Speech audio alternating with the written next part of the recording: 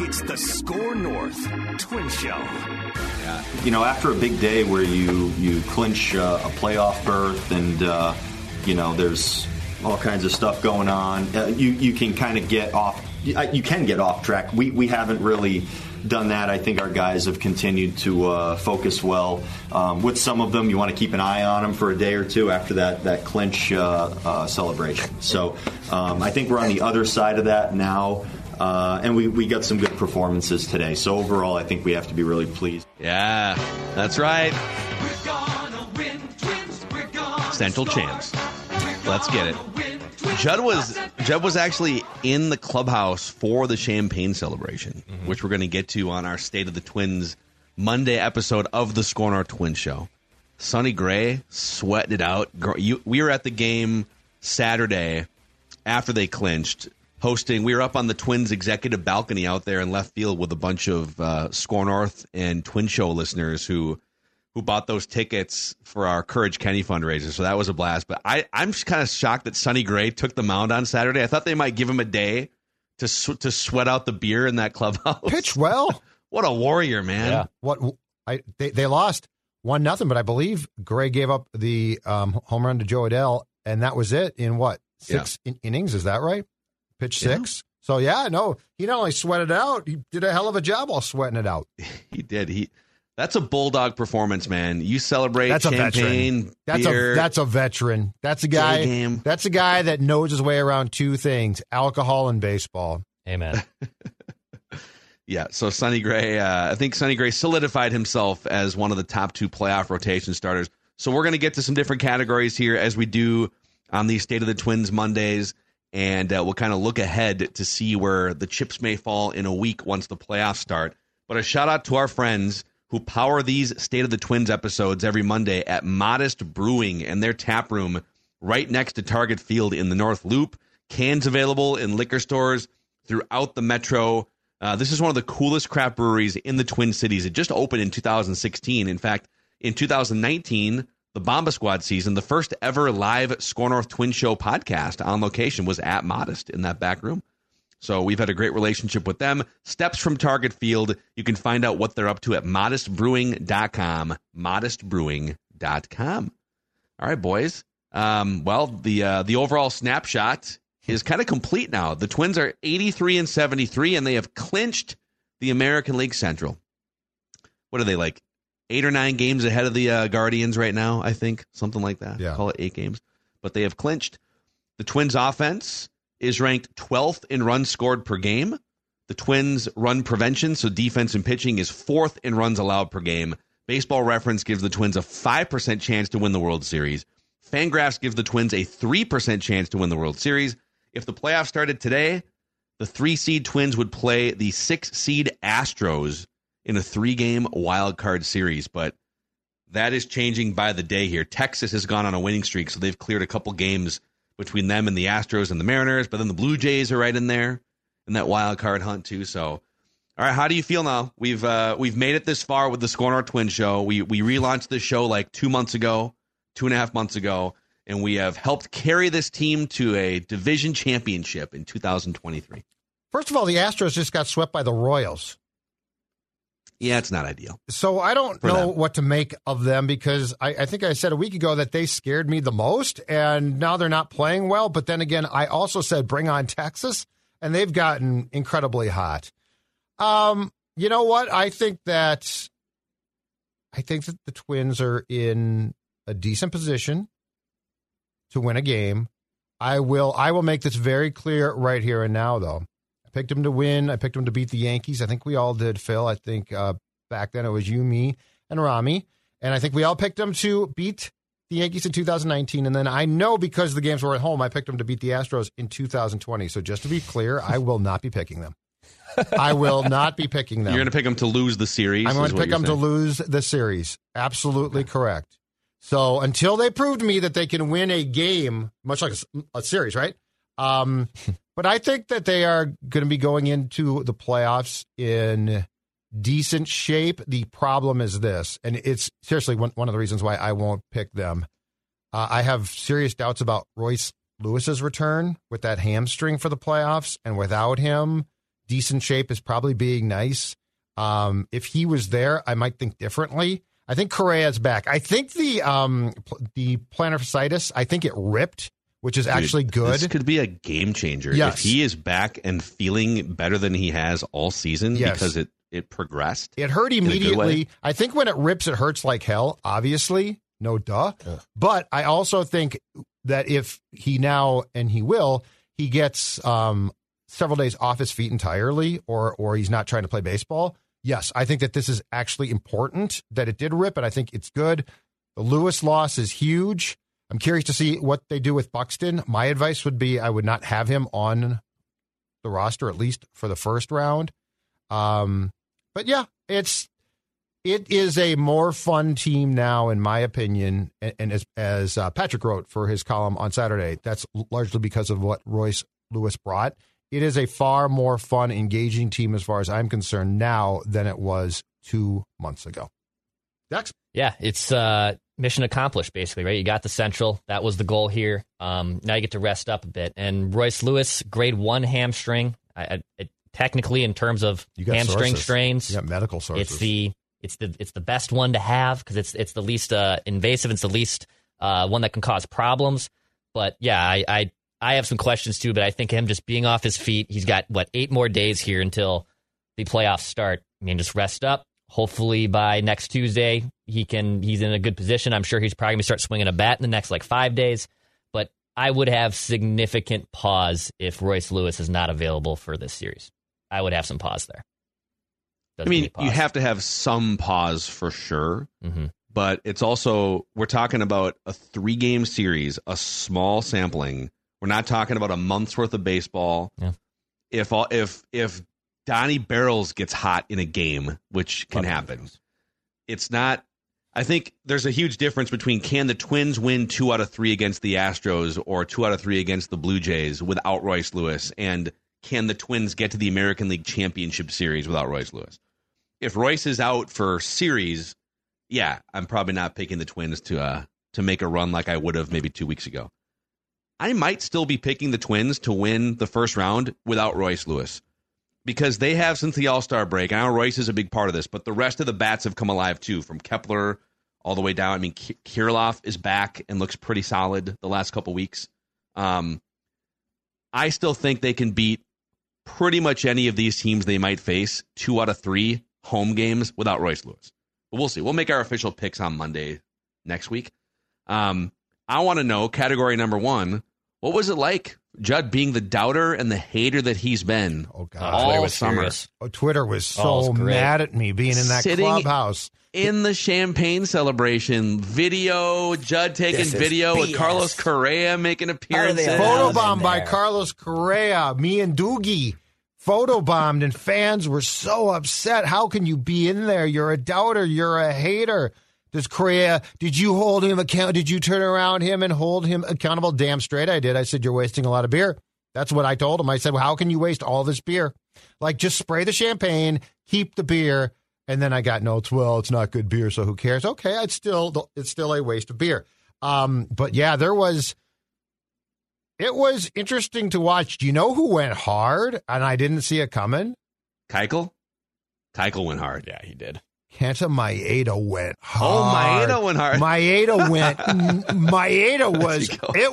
I didn't expect it, but my God. Just going for it all. He just went for it. He absolutely, I mean, they all went hard to a certain degree for the most part, but yeah. I think my MVP, my Cy Young of the champagne/beer celebration, Kenta Maeda was incredible. I would like to say this. One, I didn't wear a poncho because they were passing him out. Wear a poncho to protect your clothes. I'm like, I don't need that. And the other thing, no goggles for me. No goggles. Did you get a little burn? Did you? I had some splash in my eye. It hurt a little bit, but you know what? I grew up watching baseball in the 70s. That's how we did it. Goose Gossage, Ron Guidry, Reggie Jackson. You think they wore goggles? No goggles. No goggles. So I'm in there, and I had my glasses on, but I got some in my eye. Closed their eyes open the whole time. Yep, they did indeed. That's how tough they were. They did indeed. And so, it was, it's incredible the work they go to, though. Like, the amount of protection to put up in front of the lockers and stuff. I mean, there's some serious work done, I would guess, fairly quickly to either build that or tear it down. But they go to great lengths to make sure that the locker room is protected. Well, I mean, those guys have expensive clothing items and watches and different things. They're dousing it. They're dousing it. Everyone's got a phone now, an iPhone or something in there, a tablet that didn't exist before. Yeah, give me so Maeda, give me your top 3 power rankings of guys who went for it all. Carlos, in the videos that I saw, dude, like there was a point where Dallas Keuchel had 7 players just pouring champagne all over his head. Yeah, Keuchel went hard. Maeda's my MVP. Correa went hard because, I mean, he took his shirt off and was dancing around and was having a great time. Same. So I give Correa kudos.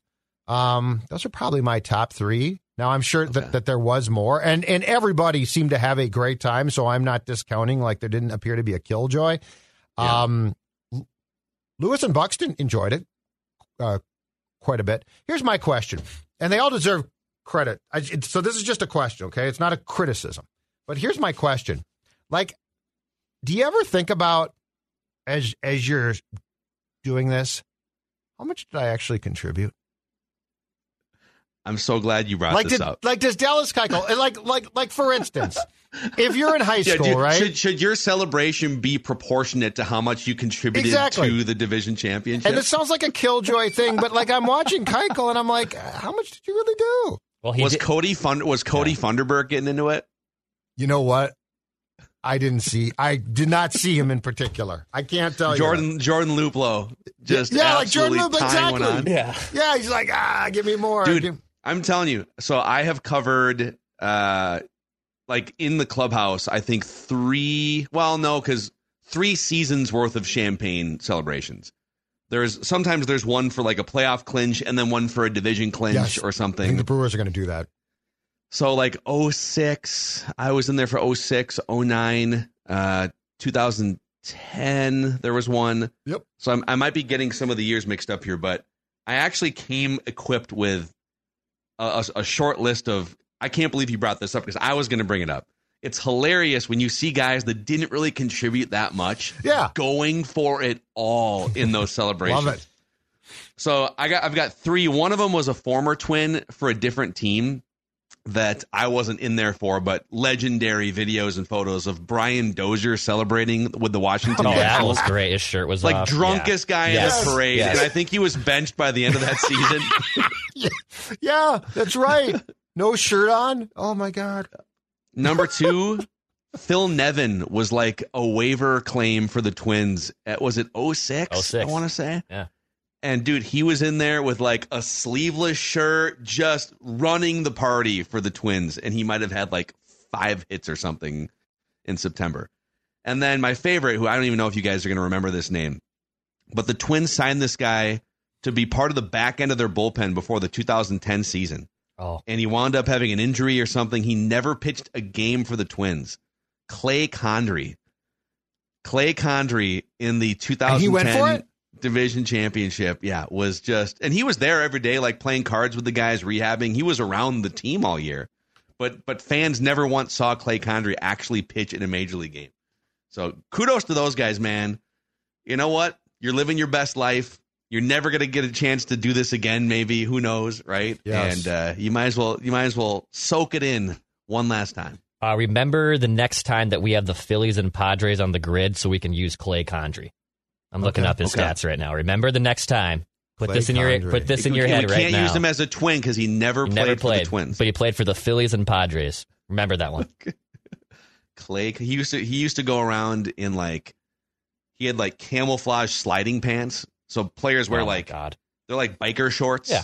They kind of go down to your knees or whatever. Yep. And they wear them under the pants. He would be walking around with camouflage sliding pants, playing cribbage and whatever the hell card games. And he just ran the party? Big burly guy. Good guy. Event organizer. Yes. You need event organizers. Sometimes he's some of these kids, they don't know what they're doing in a champagne celebration. Right. Alex Kirilloff's probably never been in a champagne celebration. Nick Punto, by the way, another guy that could. Well, he looks like absolutely he could run a champagne celebration. That makes sense. Yes. Makes sense. So if because it's a ton of champagne, but also a ton of beer, would you spray both? Concentrate on the champagne or the beer? Well, I think the champagne is cooler, right? Because and when we actually when the Twins clinched in 2019, right, we did like a fun little social media video where but that was champagne, a few right? of us from the Score North Twin Show bought some champagne. The St. Paul Saints let us in their clubhouse, and they let us do a Score North champagne celebration. That was the first time I'd ever shaken up a bottle of champagne and like sprayed it. Yep. But the cork came out and almost killed Rami before we started the video. right. It was like it flew right past his ear. Or like bounced off the ceiling and then back down. And corks get kept too. Guys keep them. They were actively going around and retrieving the corks to keep the souvenirs. On the basketball side, Cheryl Reeve has kept a bottle of like an empty bottle of champagne with a cork from every one of their championship celebrations. So it is definitely a thing. Yeah. Would you be more into the beer, just dousing your teammates? No. It's a waste of beer. Champagne is meant to be wasted. I agree.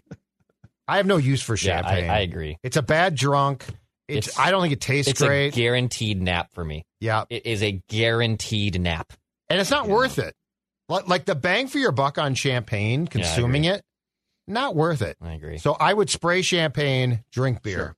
That's fair. And I would also make sure I stayed at the ballpark too. Because like with a day game, I wouldn't go home that night, right? Like so Friday night, you're getting how it's just does a great that work? Party. I don't know. I don't want to ask questions I don't want to know the answer to. But how does that work? Well, I can't imagine the team lets guys drive. Like I would limo them home. Man. I mean, in 2023, I'm saying I might be. Yes, you're right. You just hop in an Uber X. Can you imagine? You're like Uber X driving around for the night, you'd reek. You get a call to One Twins Way, and there's just a soaked Carlos Correa getting in the back of your car. There is a story, Judd. You and I, we told this story to some of the listeners that were hanging out with us at the game on Saturday. And this reporter's name shall go nameless. He's a friend of all of ours, but he was stringing for the Associated Press during I think it was the 2009 champagne celebration. And so he's in the clubhouse. He's getting drenched like everyone, because it's hard to not get drenched in those settings, because you're in there, you're interviewing players, right. just champagne flying everywhere.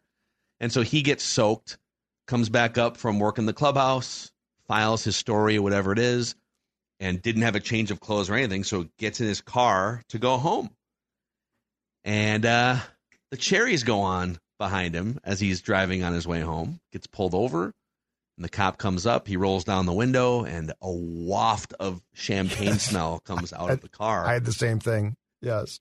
And did you get pulled over? No, I smelled the same way. Okay. I thought of this exact thing, because you reek. Yeah. By my third one, I had thought in advance to bring an extra change of clothes and then a bag, so I became a seasoned veteran. But I think this was his first time doing this, and so he rolls down the window, and a waft of champagne smell comes out, and the police officer's like, I'm going to need you to step out of your vehicle immediately. Get out of the car!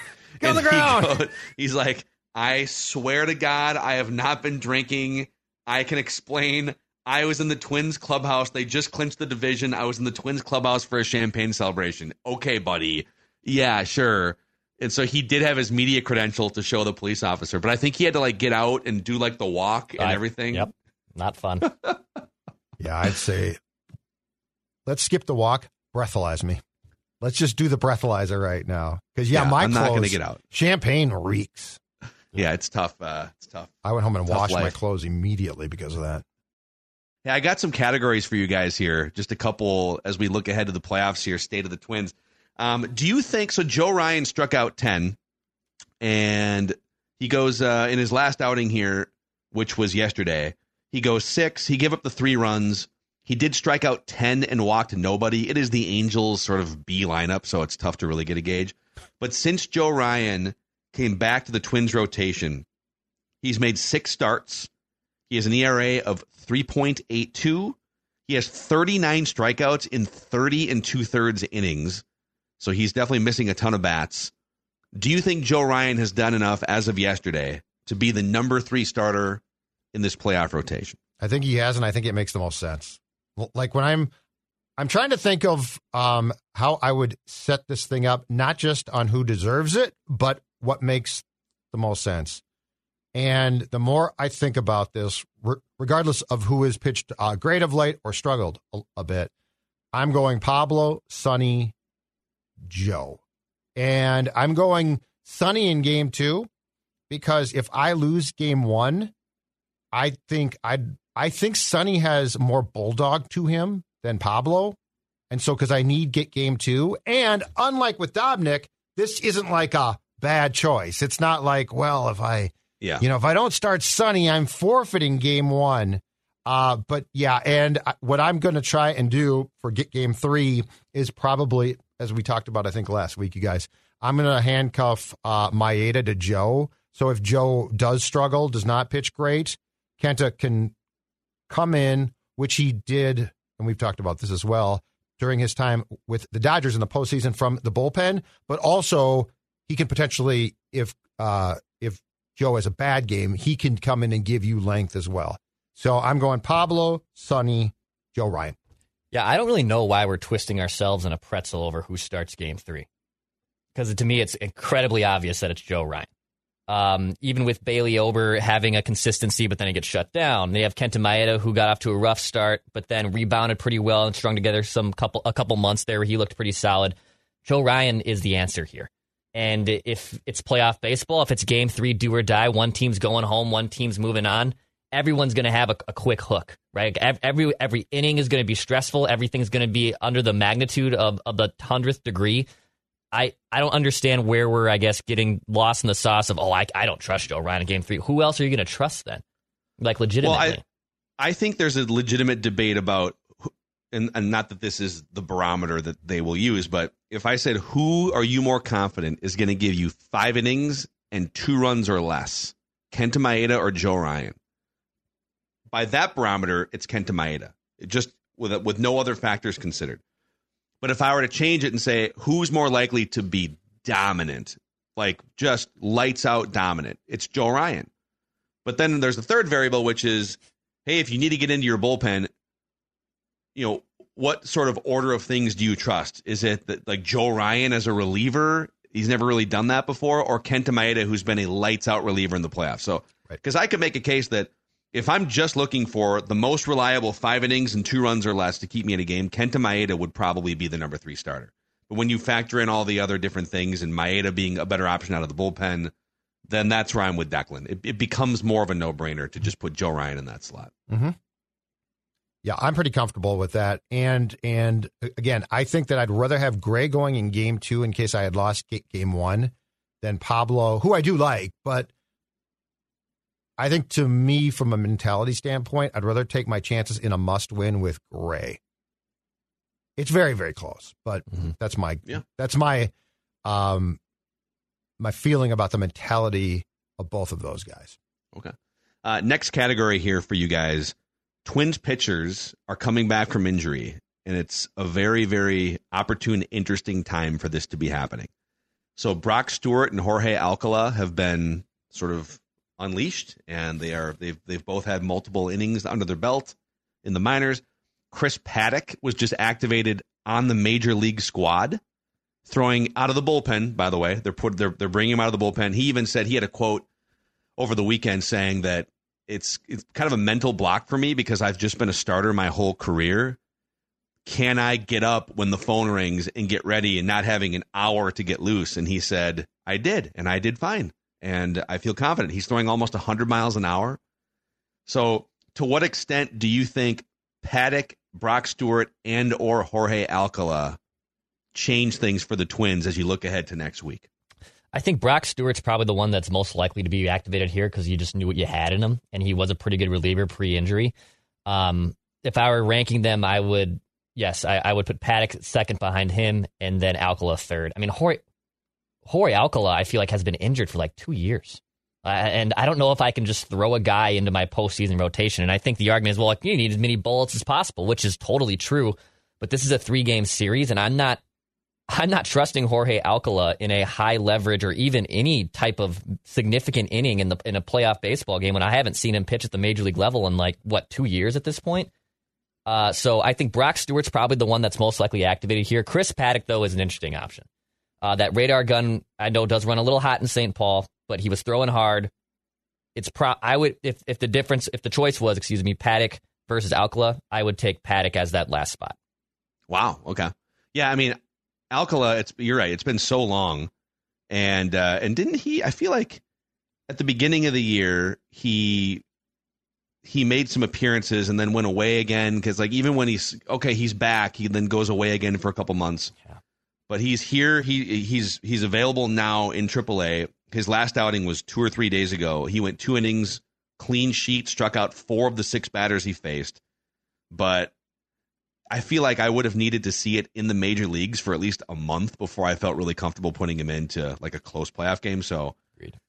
Yeah, I think it might be time for us to redo our 26-man roster here. Maybe we do that on tomorrow's episode. Ooh. And I think the one thing is Brock Stewart is the absolute key because if he's back to being the guy that he was before he got hurt, he can step in and contribute. In fairness to Paddack, he's still a question mark. He's not a bullpen guy. I think he's going to be fairly high up in the 2024 rotation, which is great. But all of that being said, I think the only guy that I really deem to be a playoff guy is if Brock Stewart is healthy. That is a huge plus for this team. Yeah.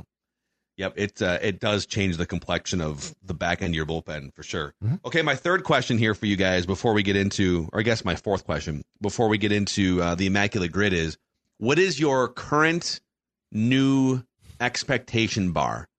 What would be a success from now going forward through the end of the season? What do the Twins have to do for you to say, okay, that's a successful season? If I assume Royce Lewis is going to play, let's just say that he can come back in the first round. A successful season is a first-round win at home. A series win. A series win. Yes, not a win, not one win. Not one win. No, not talking about one win. A series win because it's going to be at home. It's 2 of 3, so we're not asking for a lot here. We're not asking for got to win 4 games. I think if you want to convince me that this thing was far more of a success than my current opinion, it's a series win. Get to the American League Division Series, and I will pat you on the back and say, okay, I can get my head around calling this a success. Anything less than that to me is you won a terrible division and got knocked out immediately. Yeah. Okay, I'm going to ask you a second question off of this. Is there anything that can happen where you would fire one of the main front office people, so Falvey or Levine, or let's just say Falvey, or Rocco? I know the Pohlads probably aren't making any moves. They just won the division. No, is there anything that could happen where Judd would make a move if he were the owner? If it was Judd Pohlad? Yeah, you know what? If they mangle the playoffs, if they go get a pitcher after 5 because damn it, we're just intent on doing that. If they Cole Sands comes in, if they get worked, if they get worked by Dusty, God bless him, but he's got to be 80, right? If they get worked by Dusty, he did just win a World Series though. He's great. No. But I'm saying if they get worked, but if they get worked, if the newfangled statistical world, analytics world gets worked by and Dusty uses them too. But my point is, if you get an Edward now pinch hitting for the Twins, Edward Julian, Dusty toothpick in the mouth goes out, brings in a southpaw. Pinch hitting for Julian, Jordan Luplow. Okay, if that would make me, how this plays out. If Joey Gallo makes the roster, everyone's fired. I'm going to tell you right now, there are things that I could see as far as what they do because 2019 and 20 especially, they sabotage themselves, in my humble opinion. So yes, there are things that I could see where I would say, you know what, that's enough of that. Realistically, I think it would be Rocco. It's not going to happen. But if it did, I think it would be Baldelli. I think Falvey is fine. But in my opinion, as Judd Pohlad, I would place blame on everybody. Yeah. So, yes, there are things I could see that will leave me in a state of meltdown. Judd 100% has a list. You just made the list. He is 100% compiling. Get out of the a way. list Don't ready. screw it up. I saw him. Yeah. You know what's funny is we were spraying champagne. Everything was great on Friday, and now I'm here possibly calling for heads. Personally, my goal is still just the playoff game. But in terms of it being a successful season, yeah, it would be advancing to the divisional round. It'd be getting out of this wild card round. It'd be taking care of business. It would knock off a couple monkeys off your back, obviously the postseason losing streak. And it would prove that, hey, it wasn't just a one-game thing. You were able to beat it, still a decent team, and now you're going to the legit playoff dance here. And hey, who knows what happens after that, right? I mean, then you can maybe even shock the world and get to the ALCS or something. But personally, playoff goal. But I think from a team's perspective, they have to get to the ALDS. They got to get through this first round. I think they have the best top. When Joe Ryan's at his best as your number 3 starter, this is the most confident I've been in probably since 1991 in the first 3 pitchers in a Twins playoff rotation. I know Johan is the best we've ever seen, going back to Jack Morris. But there's been so many years where you've run out guys that had no business being in a rotation on a playoff team to pitch a pivotal game 2 or a game 3. That will not be happening here next week. So for that reason, winning a game remains like the first goal. Just end this embarrassing, ridiculous streak once and for all. But then once that happens, it almost feels like once that happens, and by the way, was it Kyle Farmer that came out on Friday? Sure, yep. He addressed the crowd. I love that he's acknowledging it, because so many of these Twins teams, well, that's not all. Listen, we just got here, the front office in 2017. It's not we don't think about history. History doesn't matter to us. It matters to the fans. Yeah.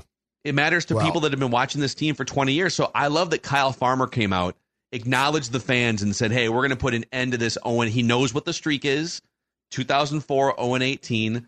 Acknowledge it. Wrap your arms around it. Point it out. Point at the elephant in the room. And once that happens, I wonder if there's like a tension release. And then this team, now, for a full run, you do need Royce Lewis almost certainly. But could there be, if you win game 1, could there be a tension release? And all of a sudden now it's like, off to the races, the American League Championship Series. So win a game, and then for a successful season, win a series, and then we'll see what happens after that. Does it make sense, the tension release thing, though? The fact that players are acknowledging it, it's like an organizational butt pucker, So in 19, it drove me crazy that they tried to say, well, this wasn't us. I mean, those aren't our, because it was just clear. Because here's the problem. You are, as a player, continually asked about it. So like you might say, well, it's not our problem. We didn't lose games back in 2010. But the reality there is you get asked consistently about it. So the question is, how do you handle it? Because it gets in your head. Players get mad and say it's not our problem because it's in their head. So yeah. But now, you know what? Go back it up, man. Go back it up. Dude, the minute you signed a contract with the Minnesota Twins, it became your problem.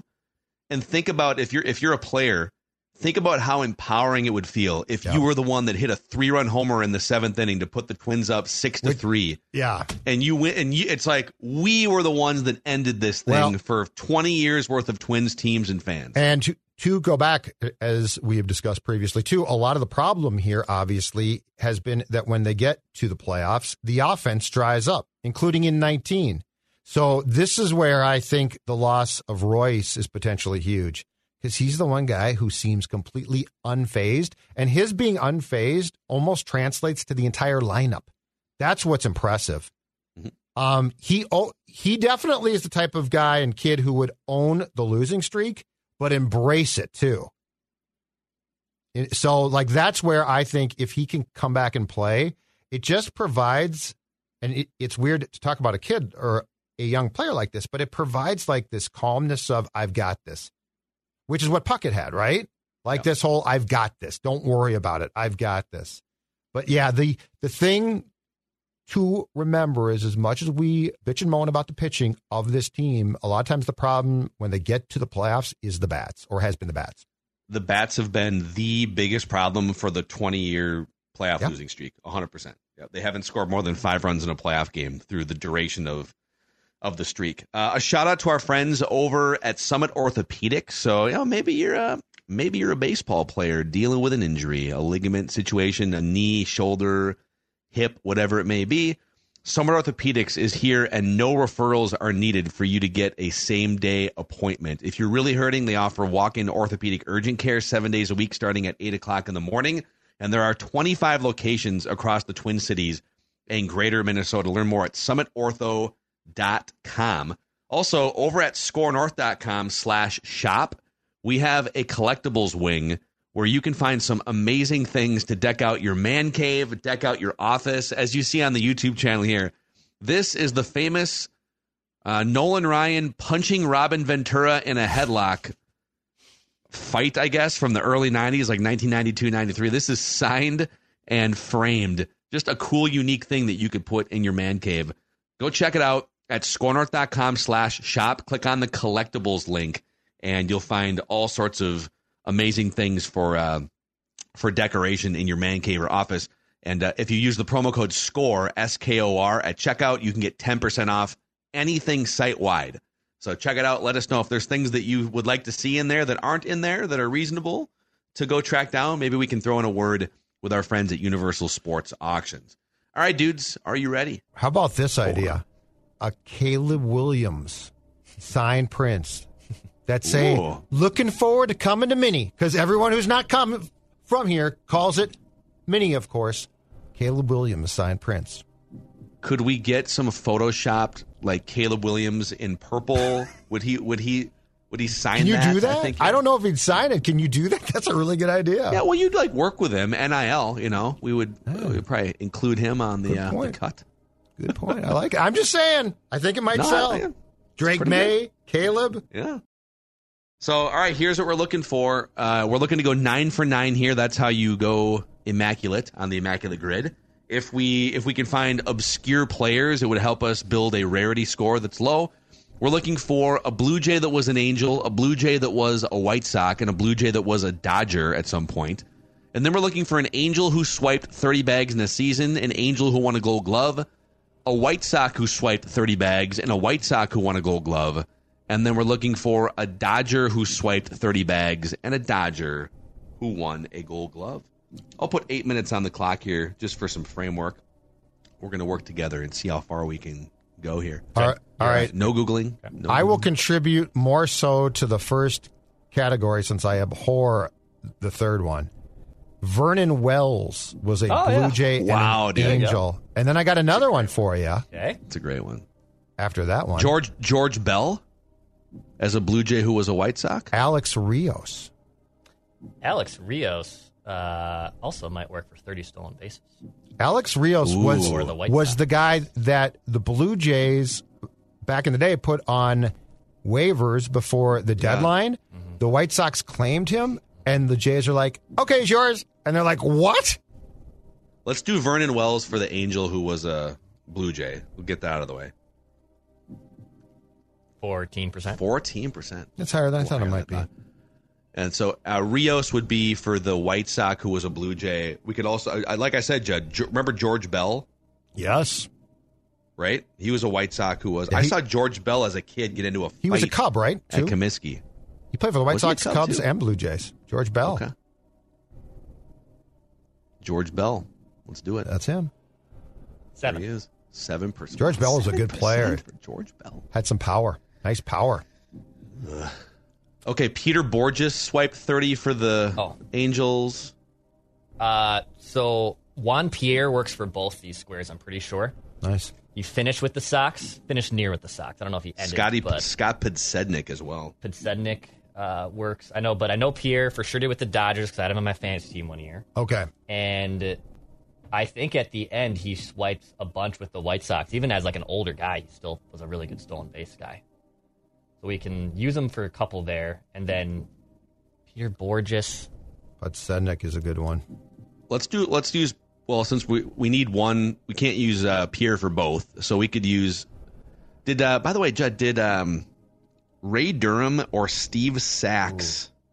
Steve Sachs for both White Sox, and he was a base stealer back in the day. But was he still stealing bases a lot by the time? He was definitely a base stealer with the Dodgers. Now I don't know if he got 30 or not. Did I brought this name up a few weeks ago. Did Bobby Bonds Wasn't he a 5-tool guy too, just like Barry was in his early days? I don't remember how many stolen bases. I just That would remember be he a pull. played for a ton of teams. Oh, as far as Blue Jays and Dodgers go, Sean Green's one. John Green, yep. Sean Green played for both teams. Yes, he did. Sean Green. Yep. 14. 14%. Interesting.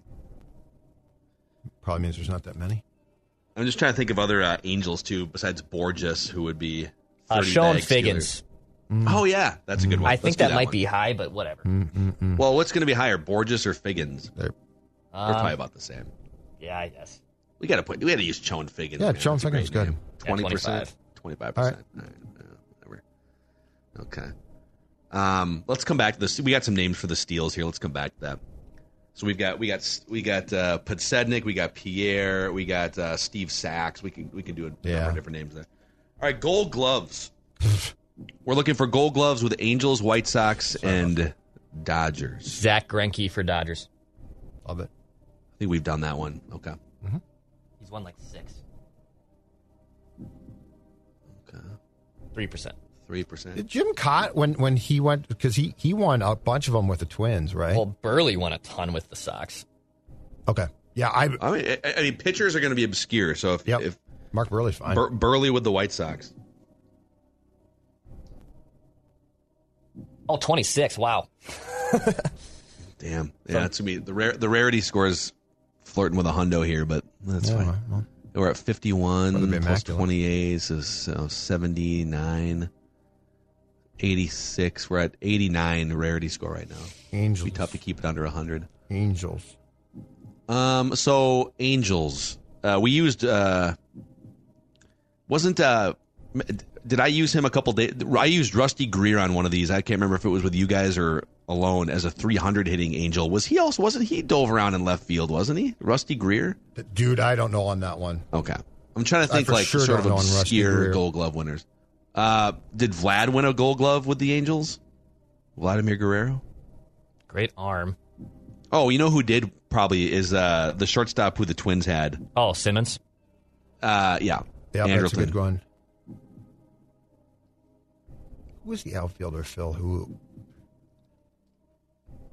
Devon White? Let's just do Simmons. No. I'm just trying to think of guys Oh. that were good with the glove. I think Devon White might have played for them. All For right. who? The Dodgers? Or are you thinking the... Angels. So Devon White Longtime was Blue Jay. definitely Blue Jays. Longtime Blue Jay. For Yeah. some reason, I thought he played center for that, but that might be wrong. That might be totally wrong. All right. So 30 All right, plus. let's do Scotty Podsednik. Podsednik for the White Sox there. And then we can, if you're confident in Juan Pierre. 24, all these are 20%. And then Juan Pierre to finish it. This is a pretty easy breezy grid here, boys. Yeah, but it's If hard to get. Declan's, there we go. Nice job. So, are there a lot or?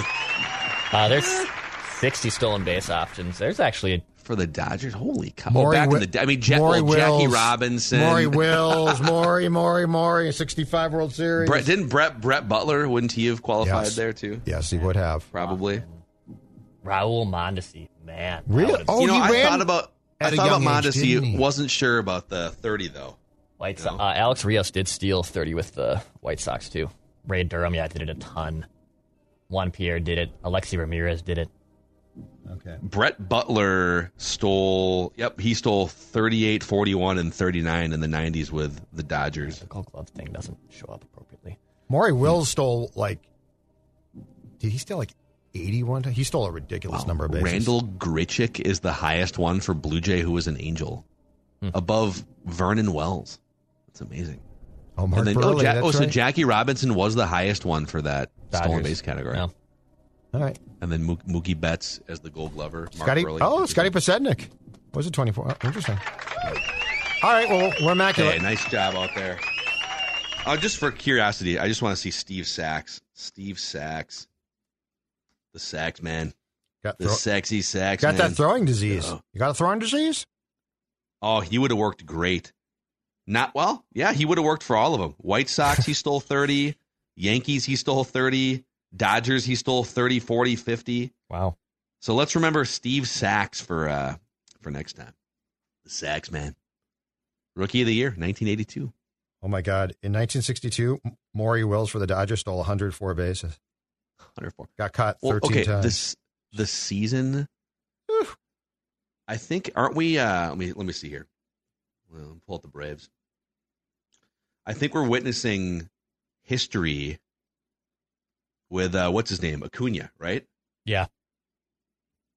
Have you guys looked at that dude's statistics this season? They're nuts. Insane. It's like it doesn't make 40-60, right? Yeah. He has 40 homers, 68 stolen bases. Mm-hmm. Yeah, he scored 143 runs. Mm-hmm. It's one of the most absurd baseball seasons. He's 25 years old. Anyways, those new rules are helping base stealers. Bigger bases, you can't throw over as often. It's great. So you can time it up with the pitch clock.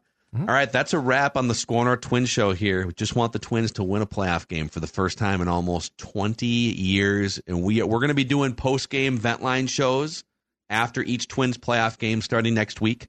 So if you haven't already, click the subscribe button and the like button on the Score North YouTube channel. And if you can give us a 5-star rating and a positive review on Apple Podcasts and Spotify, you can help us grow this show that we just relaunched about 2 or 3 months ago. So thank you, and we'll catch you guys next time.